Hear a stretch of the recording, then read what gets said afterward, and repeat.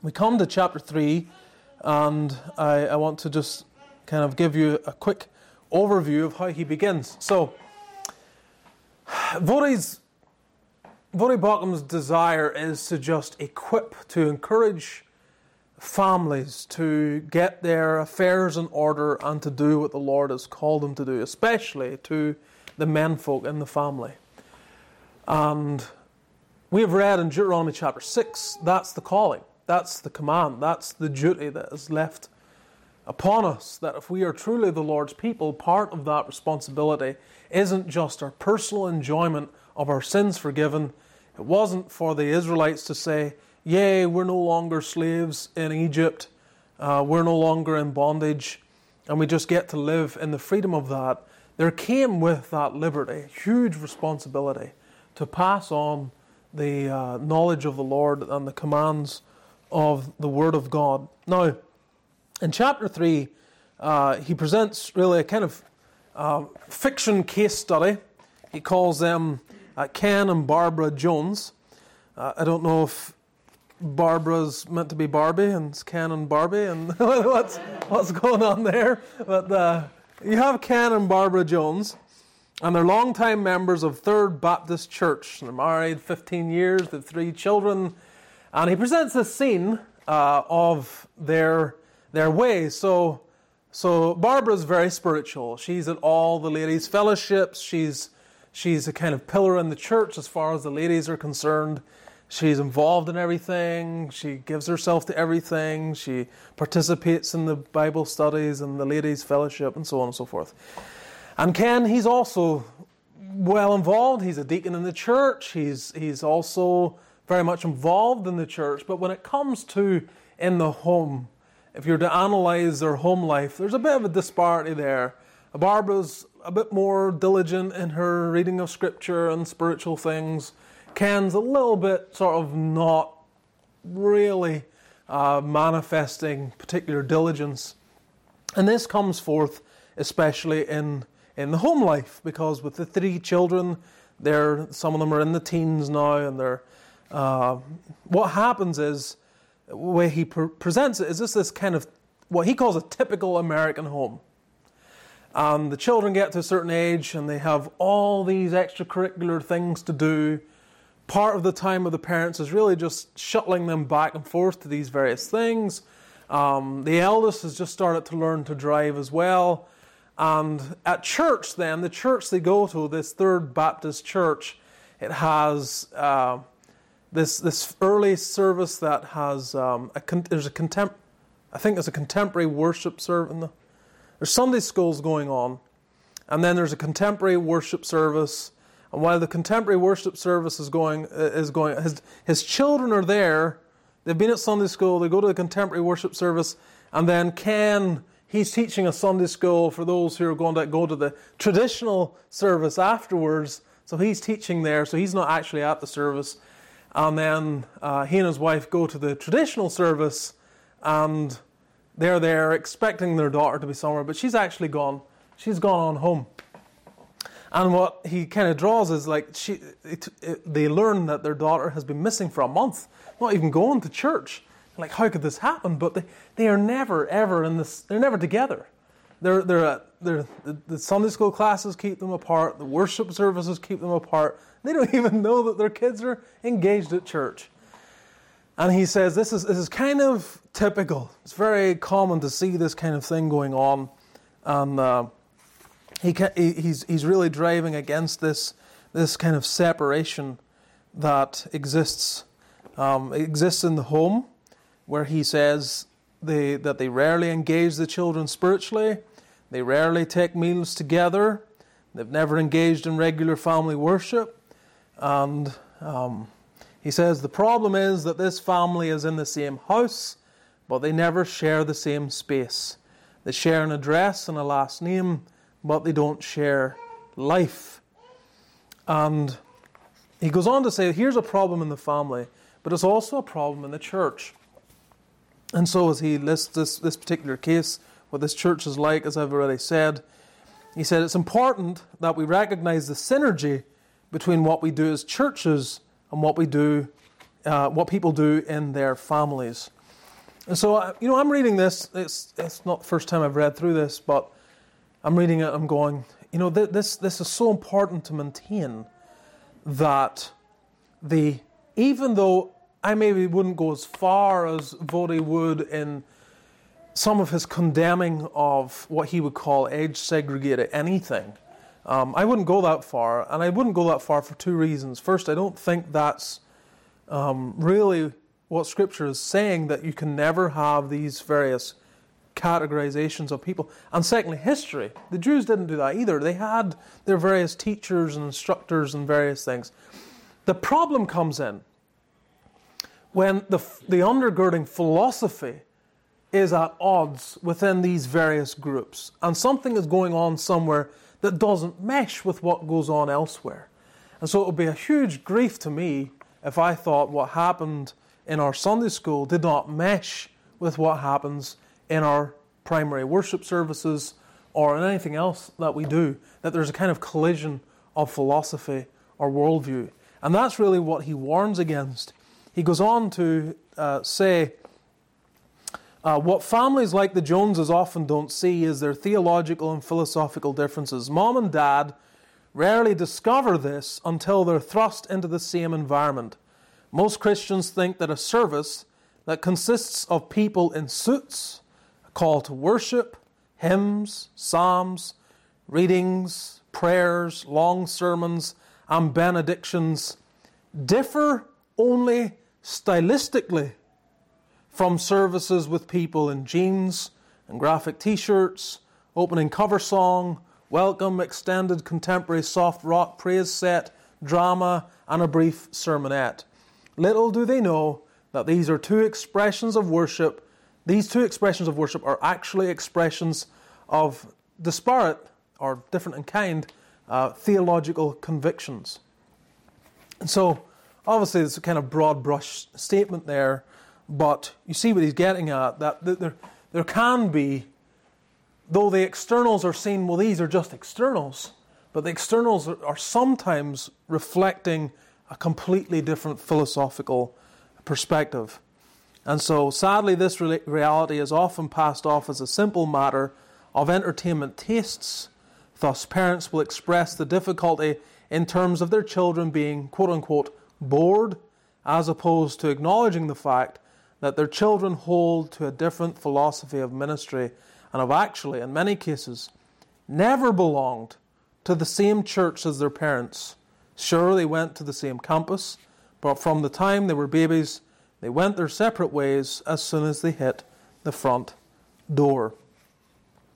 And so you have, this is where you have to be careful about those involved. And I take this, I say this as someone in oversight, and you take this on board as, members of the body. We want young people to be involved. We want to encourage youth. You remember Paul told Timothy, not a novice, the danger of novice. One of the dangers of novice isn't that they're not equipped to do the task. The danger is not the lack of gift. The danger is the weakness in the area of desiring to be liked. That their primary longing is just to be liked, to be the friend. And so when they are given responsibility and they feel this sense, I am to be a friend, then they will let everything else be secondary to that primary goal. And that means convictions and beliefs and standards and everything else are set by the wayside and run roughshod over by this primary objective. I just want them to like me. That's the danger of youth. Now, it can become at any age, of course, but that's one of the dangers that is more prevalent when we're young than when we get older and we realize, I don't really care what you think. This is kind of the way it's going to be. And we learn over time there's an element of my way or the highway, sort of, not in a wrong spirit, not in a kind of domineering way, but just, sometimes young people fail to see through lack of life experience the things that age and experience can help us with. So he has then this subpoint, take me to your leader, and he mentions the fact that really what happens in this environment is that passively the Father has given spiritual authority to someone else.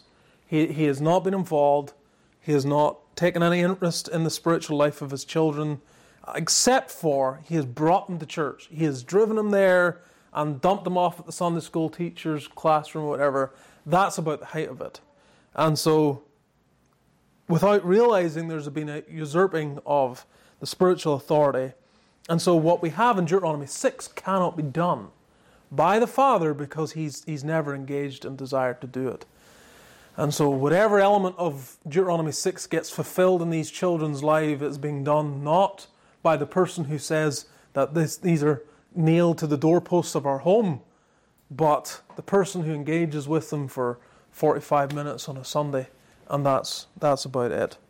Which is very dangerous because, as you say, or as Deuteronomy 6 says, these things have to be discussed as you rise up, as you sit down, every day, as providence would bring discussion. It's not like the only thing we talk about, but it's in that day-to-day environment that we get to kind of chip away and pour in and help shape the lives of our children. And the other side of it, of course, is his complete absence, as he says here, in the spiritual development of his children. So this is dangerous, very dangerous indeed. And so, skipping on, he then says, he kind of talks about, here's the thing we need to do. We need to equip Ken to understand his role. And he says, once we help Mr. Jones see his proper role and responsibility as a family shepherd, how do we then give him the tools, motivation, confidence, and accountability he needs in order to step into that role and succeed? How do you do that? Now, he gives a four-part approach to encourage the Mr. Joneses of the world that this can be done. The first is family evangelism and discipleship.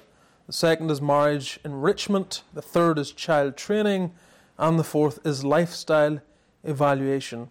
And when we step into the other chapters to follow, that's what he focuses upon. He elaborates on these four different areas. And so, you will know it yourself. Like, you will know that you can look at family in a couple of different ways. One of the ways is, of course, that you react to everything that needs to be done. And most families are run that way. Most families are run as in, we're just constantly going to, this needs to be done, that needs to be done, the other needs to be done, and we go to bed, and we get up in the morning, and we start the same thing all over again. I need to go to work, I need to take the kids to school, I need to get their lunches, I need to get them dressed, I need to do it's all these needs, right? And they press, and you feel them, and you have to do them. But what happens with just doing the needs is we can very easily set aside some things that are even more important, but don't bring upon them that same weight unless we understand how important they are. So, the average Christian home is really, it's kind of like Deuteronomy 6. They don't realize what the Lord has done for them, and they just can drift through with all the benefits and blessings of their liberties, but they do not grip onto this. And so the commands of Deuteronomy 6 are there because people forget. That was the warning that came near the end of our reading, that they would forget. And of course, with the forgetting comes the lack of doing what they're meant to do. Just let me turn it up here. So at the very end, then beware lest thou forget the Lord, which brought thee forth. You forget. And so you don't do the things He's called you to do. And that's what happens in many Christian homes. And we don't want that. Part of our role then as oversight of the church is to facilitate these various areas and to make people aware that you can be better. We can all be better.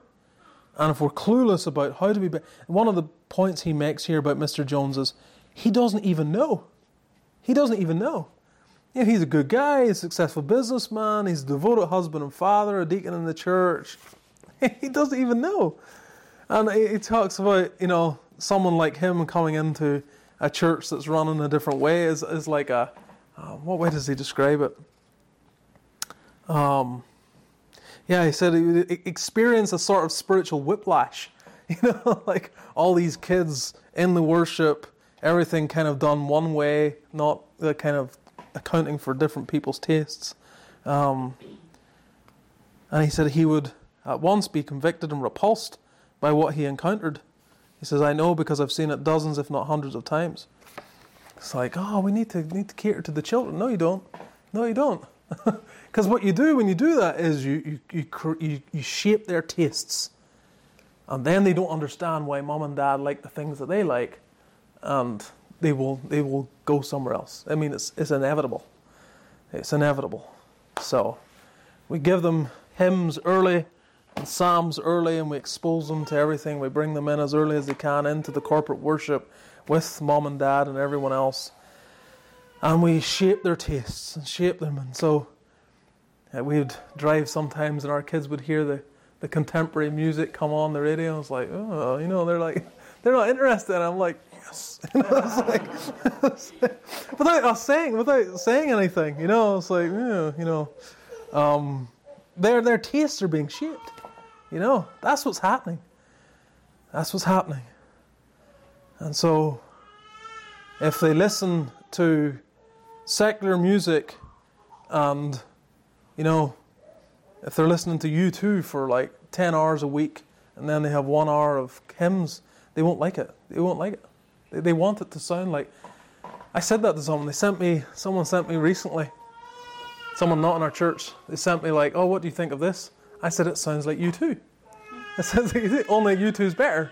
So why would I listen to this like half-talented Christian attempt to sound like U2? If I wanted to listen to music, I would just listen to U2. And they were appalled. They were so offended at what I had to say. I said, that's what it sounds like. And so I have no interest, and I don't want my children to have any interest either. Come and sing the old songs and hymns of the church and the psalms of the church. So, anyway, any questions?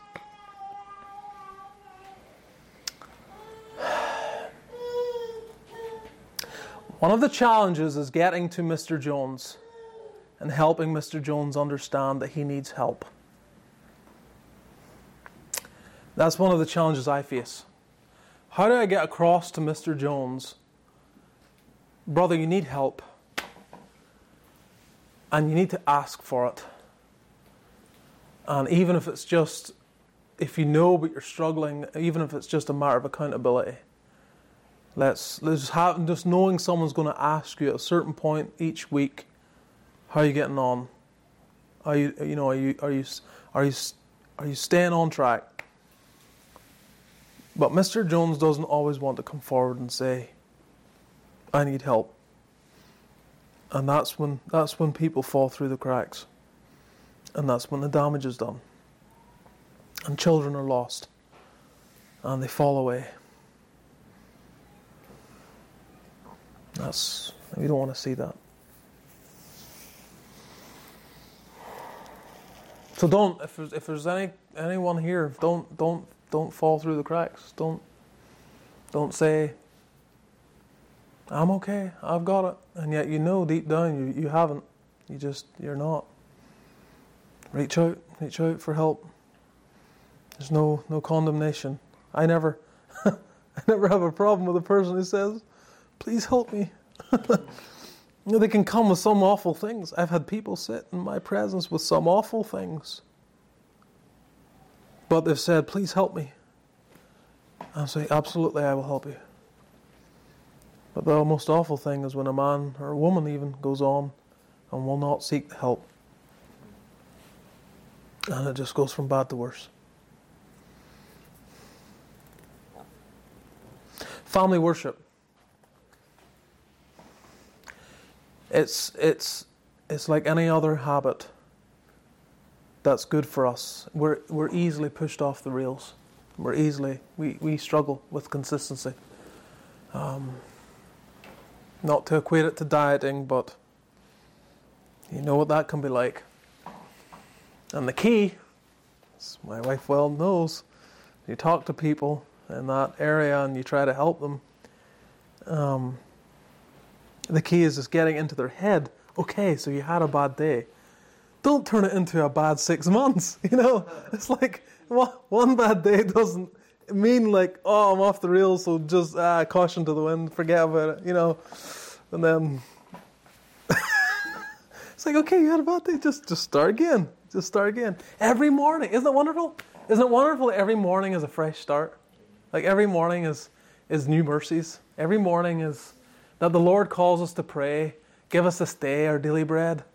That the Lord says that each day we say, forgive us our debts as we forgive our debtors. That's a daily thing. So there's always this like daily, just let's start over again. Just get forgiveness, receive provision, and start again. That I don't have to live under the weight of yesterday's failures. If I come and say, forgive us our debts, then I can just go, just run in the right path again. Praise His name.